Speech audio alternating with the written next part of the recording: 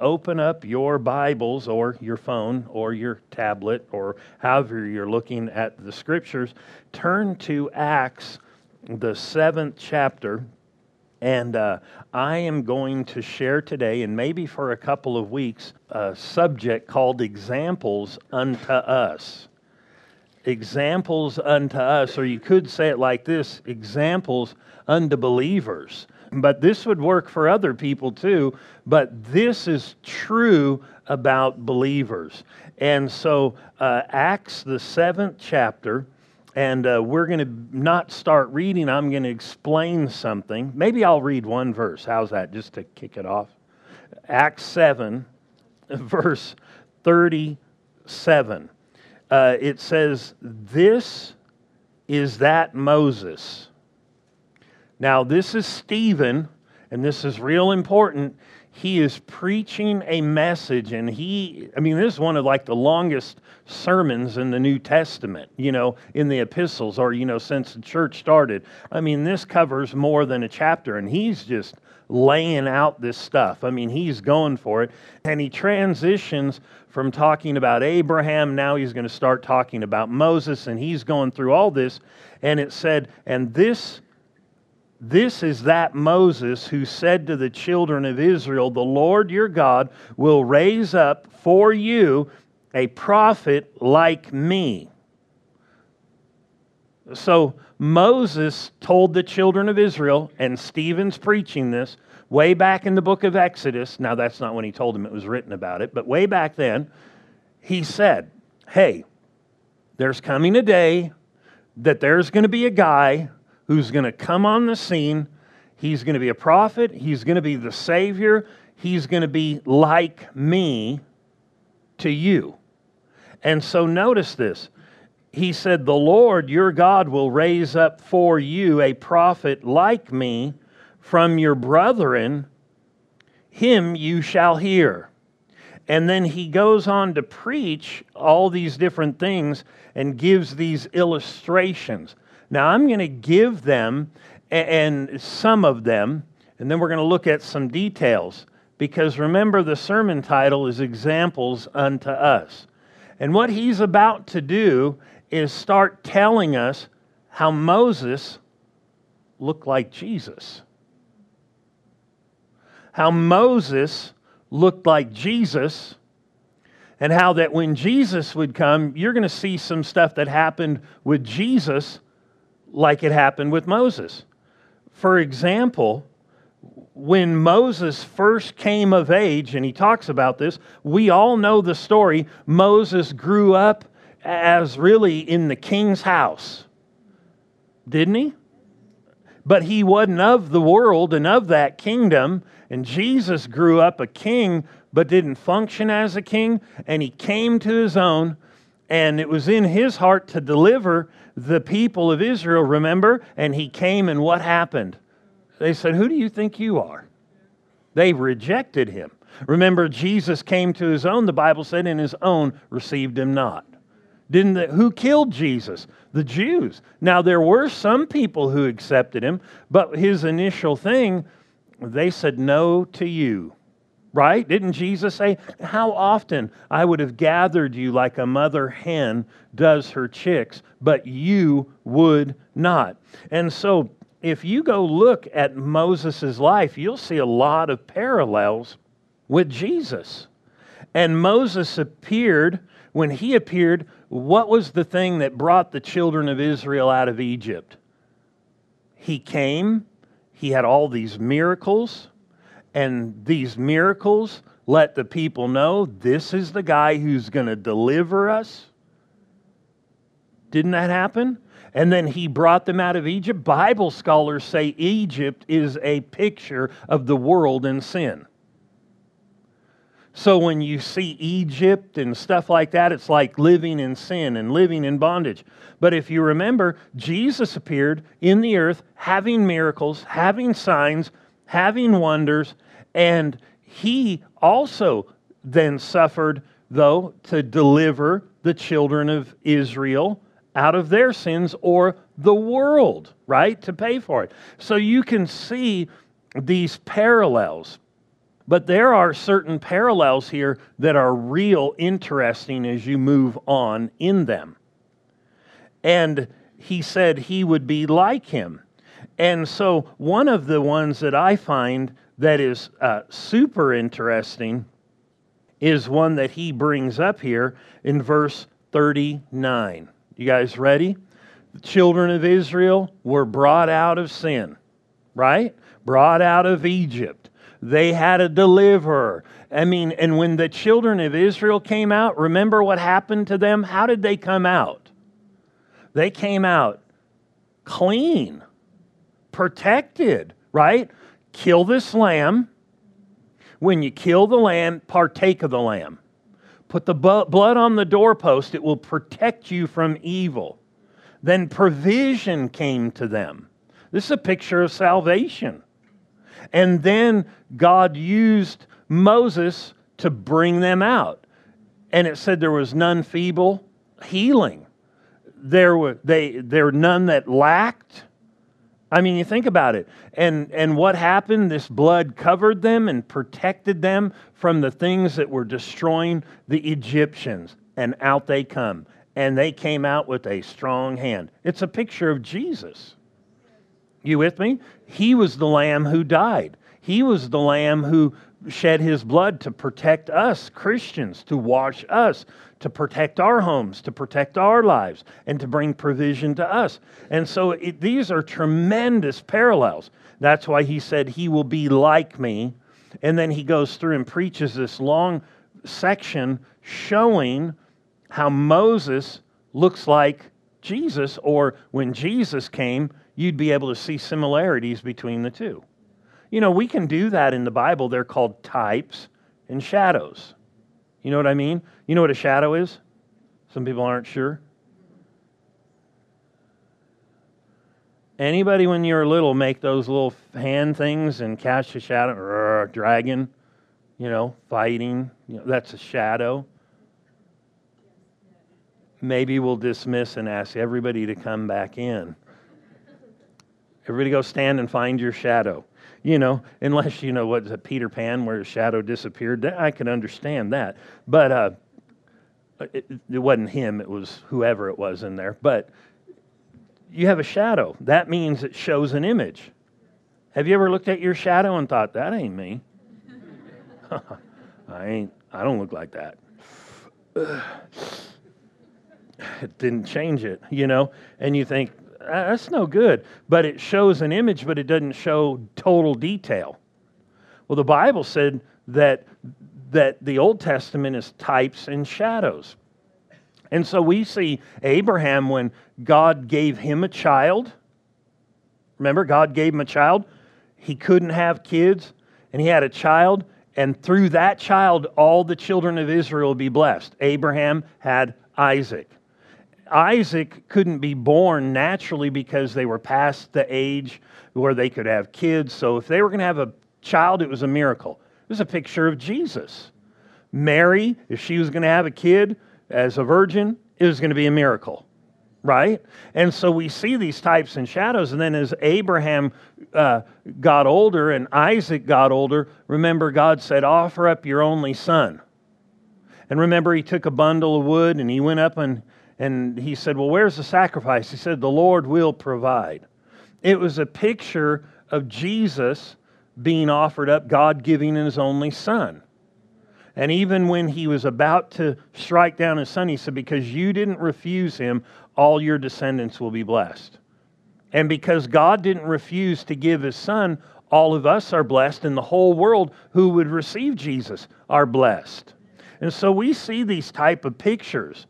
And that's what he's painting here, is there's a picture of Moses and the church world and Jesus. And so here in verse 39, we're going to begin reading. It says, whom our fathers would not obey, talking about following Moses, but rejected, and in their hearts they turned back to Egypt. And he's going to explain when this happened and how it happened. You with me? He said in verse 40, saying to Aaron,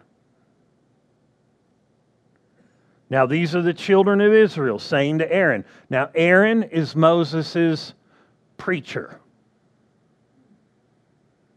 He's his mouthpiece. Remember, when Moses went to go into the land or in to talk to Pharaoh, he said, who's going to speak for me? I need somebody to speak on my behalf. He said, all right, I'll give you somebody who will proclaim your words to him.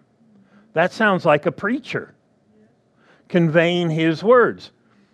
And so they tell Aaron, hey, Aaron. What did they say? This is real interesting. Saying to Aaron, make us gods to go before us. As for this Moses who brought us out of the land of Egypt, we do not know what has become of him. What happened here was this.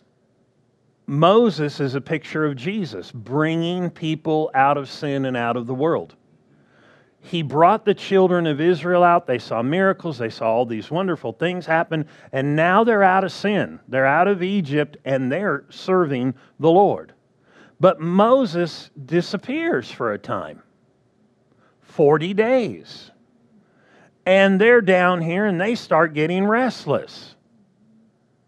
Because they haven't seen him. And they said, this guy who brought us out, they knew him. They had an experience with him. They had walked with him, saw these wonderful things, but now they haven't seen him for a day, another day, another day, another day, and they're like getting restless.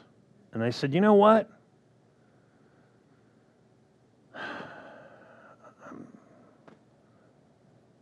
We don't see him. Where's he been? It's so long. We don't even know what happened to him. So they said this, verse 41. And so they told him, we don't know what's become of him, verse 41. And they made a calf in those days. Somebody say, what do you mean they made a calf? A golden cow, if you know this story, a golden calf. And then they offered sacrifices to the idol and rejoiced in the works of their own hands. Think about it. They turned back to old ways, worldly ways. Back in the old country, they would worship these type of things. It had been, a little while, and their Savior, their deliverer, had not appeared. And they got restless and said, you know what? We're tired of going this way. We're tired of serving him like this. And they started to compromise their life to the point where they started going back and doing things they should have never done. As a matter of fact, it would tell you here and in other places that the people would do some service to God, but then they would eat and sacrifice. Then they'd rise up and have a party, and they would offer and start doing stuff that the rest of the world was doing that was a compromise with their walk with God. And they started what people would call backsliding or living wrong. And it's interesting that in Exodus 32, if you're taking notes, you can go back and look at it. The first chapter or the first verse on through about the 5th verse, he explains this very story. How that when Moses went up on the mountain and kind of time drug on, they said those very things. Where has this guy gone?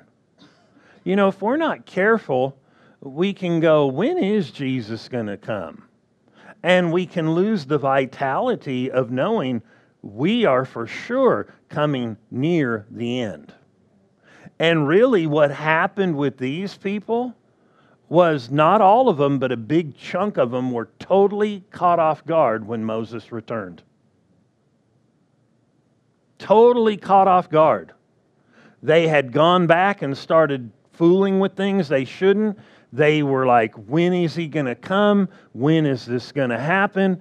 And they literally started living like the rest of the world, how they used to live when they were in Egypt. And then all of a sudden Moses came down off of the mountain, and it was not pretty. You with me? It wasn't pretty. It was not a good thing. This is really like a picture of the church, and I'm going to prove it by scriptures, that we need to be careful we don't repeat the same thing they did. Because some will repeat this. And there are stern warnings about this where some people will just not be ready when the Lord returns. And it's going to be like when Moses went up on the mountain. He wasn't there for a while. Moses didn't cease existing. They just ceased seeing him. They ceased experiencing him. They did experience the glory of God, though. Or we would say the presence of God. Because they could look up at the mountain and see this glory and this occurring, but they couldn't see Moses and they didn't see God, or they didn't see, in this example, Jesus. And they got restless and said, you know what, it's okay to go back and do some of the stuff we used to do. It'll be okay. It'll be okay. And then, but they still thought they were doing okay, and they were mixing together stuff they shouldn't have been with their walk with God. And then Moses came back. Or you could say it like this, it's a picture of Jesus coming back. Turn to 1 Corinthians, the 10th chapter. And we are going to see that this same thing was written here in the Scripture. 1 Corinthians, the 10th chapter. And we're going to see that this is used as a parallel to Christian life and a warning about being ready. You with me? 1 Corinthians 10, and doing the things we ought to do. Nobody sets out, I couldn't imagine anybody setting out to go, I'm not going to be ready when the Lord returns. I'm going to be serving stuff I shouldn't be serving. You with me? Yet there are warnings about that. And if there are warnings, then there are clear-cut dangers. Man, wouldn't it be nice if we lived in a world that was not fallen and all this junk? But they had lived in the world. They had lived a certain kind of life, the children of Israel, and when they came out, they were really delivered. They really had somebody guiding them and leading them, but they started compromising and brushing stuff off, and they started living their old way of life before Moses had delivered them. Though it says, if you read, and we'll read this here in, I'm debating where to start. Let me just say this, and then we'll read further back. They started living life like when they were in the world. They lived the old sinful ways, and at the same time, they were doing the God thing. They were. They were kind of like, hey, it's okay, we're doing the God thing and we can live however we want to. And so they would offer up false sacrifices, but then they were still, hey, we're God people. And they were kind of not doing what they knew to do. And somehow they let it all creep in and they ended up somewhere they shouldn't have been. Everybody okay? 1 Corinthians, the 10th chapter. Notice this, the first verse. Moreover, brethren, I do not want you to be unaware that all our fathers were under the cloud and passed through the sea. This is talking about that glory that traveled over the children of Israel when they came out of Egypt. And then they went into the Red Sea. And you know what's interesting? He calls the Red Sea the baptism of Moses. They were baptized into Moses. You know, everybody who's saved should get water baptized, but Galatians 3:27 says that when somebody gives their life to the Lord, they're baptized into Christ. Not into water, they're put into Christ. Not into water, that happens after. When you give your life to the Lord, you're put into Jesus. What they did was they got baptized into Moses. Remember, it's a parallel. It's a picture. Moreover, brethren, I do not want you to be unaware that all our fathers, the only ones, all of them, all our descendants, were under the cloud, that glory, and passed through the sea, and all were baptized into Moses in the cloud and in the sea. That glory and through the Red Sea. It's a picture. Isn't it a picture? If you're not sure, we'll keep reading. All ate the same spiritual food. Remember the manna that came down from heaven? And they gathered and ate spiritual manna. Remember Jesus, when He came on the earth, He said, I am the bread of God. I am the manna of heaven. Then He goes on and saying, all drank the spiritual drink. What spiritual drink?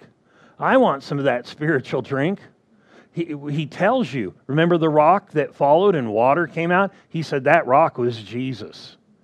Now we all that are saved have a well of salvation springing up after we give our life to the Lord. And He said, and it says in that they all drank the same spiritual drink, for they drank of the spiritual rock that followed them, and that rock was Christ.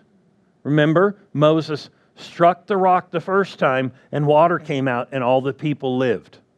And then remember, he got in trouble because what did he do? He struck it again. Why was it so bad that he struck it again? Because that rock was a picture of Jesus. He only had to be struck once, die once for our sins. So when he struck him again, it was like, you have to die again. And that's why God said, no, this is a picture, Moses, of Jesus also. And He will die once and deal with sin for every person who receives Him. You don't need another sacrifice. You got it. You're clean when you receive Him. And so it's interesting. He goes on, but with most of them, God was not well pleased. Why? Now, He had paid for their sacrifice. He paid the way. And He said, with most of them, He was not pleased, for their bodies were scattered in the wilderness. Now, these things became our examples. Notice the title. Examples unto us. These things. Now, He's about to tell us some examples that we need to be aware of in our Christian walk. Warnings to the Christian to help us. You with me? We because we love kids, we'll tell them, don't touch that, don't, right? I mean, don't pick that up, don't eat it. Isn't that a famous one-liner for parents? Don't pick that up, don't eat it. Don't eat that. Don't eat that. And how many kids have you heard stories about they found something under a couch, ate it, and it killed them or made them severely sick? Right? And so is that parent being mean or just totally looking out for their best? Looking out for their best. And that's how it is with God.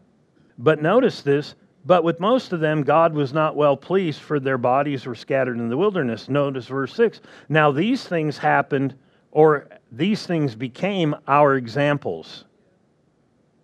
Well, what was the first example or the main one we've been looking at? Moses going up on the mountain. While he is absent, they start setting up idol worship and start going back to ways they shouldn't have been doing things. Notice this. Notice, and these became our examples to the intent or for the reason that we should not lust or desire after evil things. Why would God tell Christians not to desire evil things? Christians would never desire something wrong. This must be a typo.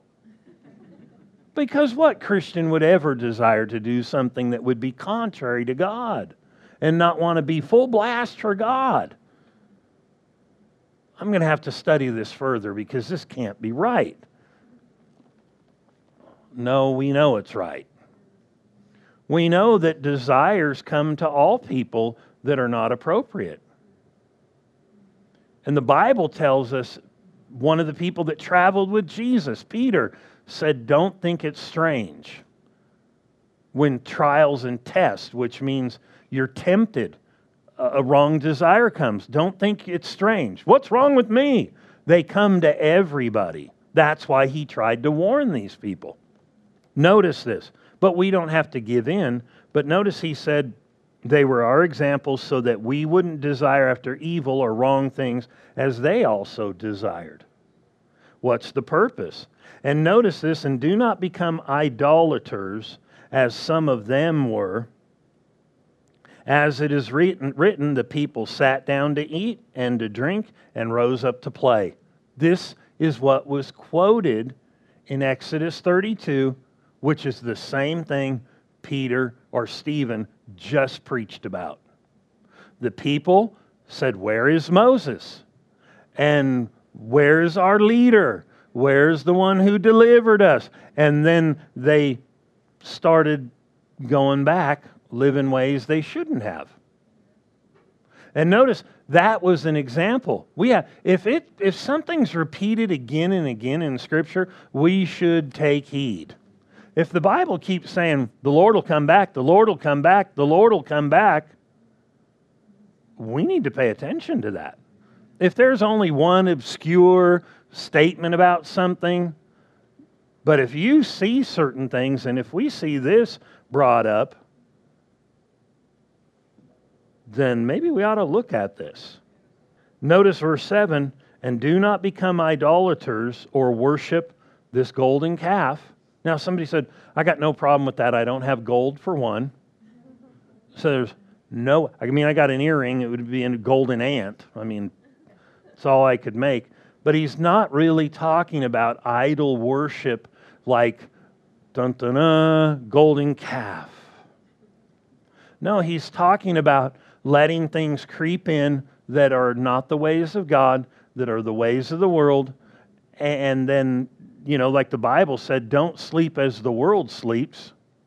Don't do what they do, because the Bible said when the Lord comes, we don't want to be asleep. I know that in some senses, this doesn't always register on people like it should. Because really what has happened is people have lost the reality of the absolute fact that the Bible is the Word of God. The world, and even sometimes the church, has lost a grasp of that. And when you lose a grasp of that, then you could go, well, you could do whatever you want to do. It'll be okay because God's just good and it'll be all right. But what's happened is people have lost the reverence of the Word of God, its place for humanity, its place, Jesus is gone. If I lose that reality, it doesn't mean it's not a reality. If I don't respect it, that doesn't mean it shouldn't be respected. If I come up next week and say, "This is stupid," it doesn't change it. It's not stupid. It's the highest thing. It's how people are going to know God. It's how people are going to know what's right and wrong. And when the Lord comes back, then the standard of the Word will be bam. But it was that regardless. You know what I mean by that? In other words, just because humanity doesn't see it that way, doesn't make it that way. And what happened to them was they just started going, we can go back and live any way we want to and go back to those old ways. That's what it meant by idol worship. Notice verse 7, "Do not become idolaters. Make a golden calf, as some of them. As it is written, the people sat down to eat and drink." And this is Exodus 32. "And rose up to play." In other words, they did their sacrifice to this. They lived, their life, and they were, had their values, so to speak. They're still there, but they're mixing their life with stuff they should not have. It goes on to give other examples, "Nor let us commit sexual immorality as some of them did." And he goes on through this list. But I want to focus on that one of making a golden calf. The reason I say that is this. The premise behind it and the picture behind it is the absent Christ. The physically absent Christ. He is not physically here to see him. If how many people do stuff when people aren't around and they physically can't see somebody? Nobody's looking, I'll do that. Nobody's paying attention, I'll do that. Nobody's watching. Nobody will know. That is deception. Nobody will ever know if I do this. That's like saying Jesus doesn't exist. He does. Moses actually, when he was up on the mountain, it said he heard the children of Israel when he was up there. And as he came down, he heard them partying and carrying on. Matter of fact, he wasn't too thrilled when he got back. Remember? And I'm not saying all the characteristics are how the Lord is. He loves us. I understand that. You don't earn His love. But at the same time, that doesn't mean we abuse His love. You know what I mean? And just go, well, it doesn't even matter. It'll be okay. No, this is written so that we wouldn't do it. Not so people will be perfect, and I'm not saying that, but I am saying it is really written to help us. How many people would be doing what they're doing? And I'm not necessarily saying here if Jesus really did come tomorrow. Here's the side to this. Remember I said when Moses was up there, before he came back, he started hearing the children of Israel, what they were doing down the mountain. He heard them. They were partying, and he could hear it. See, some people don't realize Jesus is there, and though He's there, He hears it. He sees it. You with me? That shouldn't frighten us per se. It should make us reverent and realize just because where is this Jesus? Because remember, before He comes, what the world will say? Where's the promise of His coming? Since all the fathers or the ancestors fell asleep who told us all this stuff, He still hasn't come. And it says then they'll go live wrong. Because they'll say, where is it? Do we live in a day like that? Think about it. I guarantee you what's happening on TV, what happens in cities, what's happening around the world, if they had a reality of what is true, the absent Christ, and they really knew the reality, people would be tripping over themselves trying to tell people about Jesus and being kind because He's going to show up. Did I tell you I'm sorry how I treated you the other day?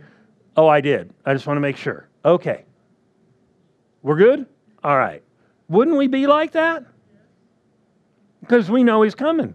But if we lose that reality, it's like, whatever. Who do they think they are anyway? It tells us something. Here's one that everybody's going to love. You know, if you're a Republican or a Democrat, you're not supposed to hate the other person. We are of a different kingdom. Everybody matters desperately. We're not trying to win voters. Praise the Lord. Got more for my team. Now, we all have opinions, I'm sure, about who we want to win. But when it all comes down to it, if we win the election and everybody who's this party goes to hell, we're not going to be cheering. That's why the Bible said when believers get to heaven, that the Lord is going to have to wipe tears away from their eyes. Why? Because they're so excited they're there? No, because opportunities maybe that could have been had were not had. And then we're going to look and think, that Republican or that Democrat or this person, I'm so glad. There's not one person who's going to be excited about anybody going to hell. You know, today you'll hear people about that person, they deserve to go to hell. They beat that little kid. They abused them. They just deserve to go to hell. There is not one person, if they saw hell and heaven, would want that on anybody, no matter what they did. Somebody said, yeah, but they deserve it. Everybody deserved it. I'm not making an excuse for somebody who does something that's heinous and wrong and destructive to a human being. I'm not. And I'm for the death penalty, by the way. But I am for other things, like how we used to do it. You could go watch old movies. They'd always make a minister go in and talk to the person before they died. Because killing somebody, that's not killing. Well, it is killing. It's not murder. The Bible said, thou shalt not murder. not kill. The death penalty is fine. We see that in the Bible. But we should at least tell people, you have a chance to receive Jesus. You are about to die. This that's about to happen to you is not bad compared to what will happen if you don't receive Him. There is mercy for you. You with me? And we should think like that. And we should be realistic in our thinking. The death penalty is not bad. Hallelujah. From a Bible standpoint, because I don't agree with you. That's okay. You don't have to agree with me. Just agree with the Bible. You with me? And if we would esteem the Bible, we would recognize, man, oh my, He is coming. Ready or not. And if that doesn't move us, hey, I've said this since this pandemic thing happened. We've read in the Scriptures for how many years? Some of us have been in church since we were a little kid, and we ain't a little kid anymore. And we heard these signs at the end. There will be pestilence and famine, and there will be, these sicknesses and plagues that will hit the earth. And then when one hits, people freaked out. Like, well, I never saw this coming. I can't even believe this is happening. We read that. Yeah, but I didn't think it was going to happen. That's how people are acting. But it's actually happening. Yeah, that's how the Bible works. It'll actually happen. And so these things are written for our example, that we would not go after the same things, or we wouldn't make the wrong choice they made. Idols are just putting things above God and our walk with Him and the things He desires. Because we live in a world that is really polluted. And we can look at natural things and recognize there are real pictures that tell us things. If you are around a smoker, and I'm not trying to condemn anybody, but I am saying if you're around a smoker, it's going to get on you. You're going to have to deal with it. And we live in a fallen world. We're all going to have to deal with this stuff coming. Right? It's going to get on us, and we're going to have to keep it off. In other words, temptation is going to come. If you think you're going to float through life on flowery beds of ease once you're a Christian, you're awfully stupid. Well, I just got saved. I'm just going to float through life. No, you're not. But at the same time, it should be good. And there should be a force driving us, knowing that, man, the Lord is going to come back. How am I acting? What if He showed up when I'm doing this? You fill in the blank.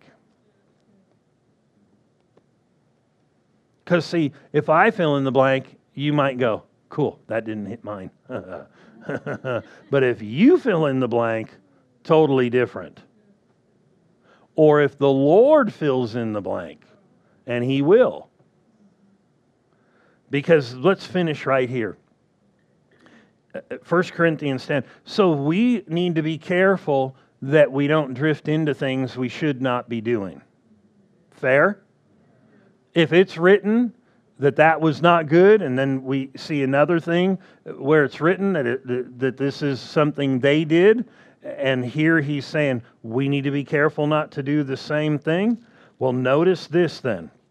1 Corinthians 10, and we'll begin reading in the 12th verse. We're going to skip over some of the things that are there, which would be very fascinating to look at, and we may next week.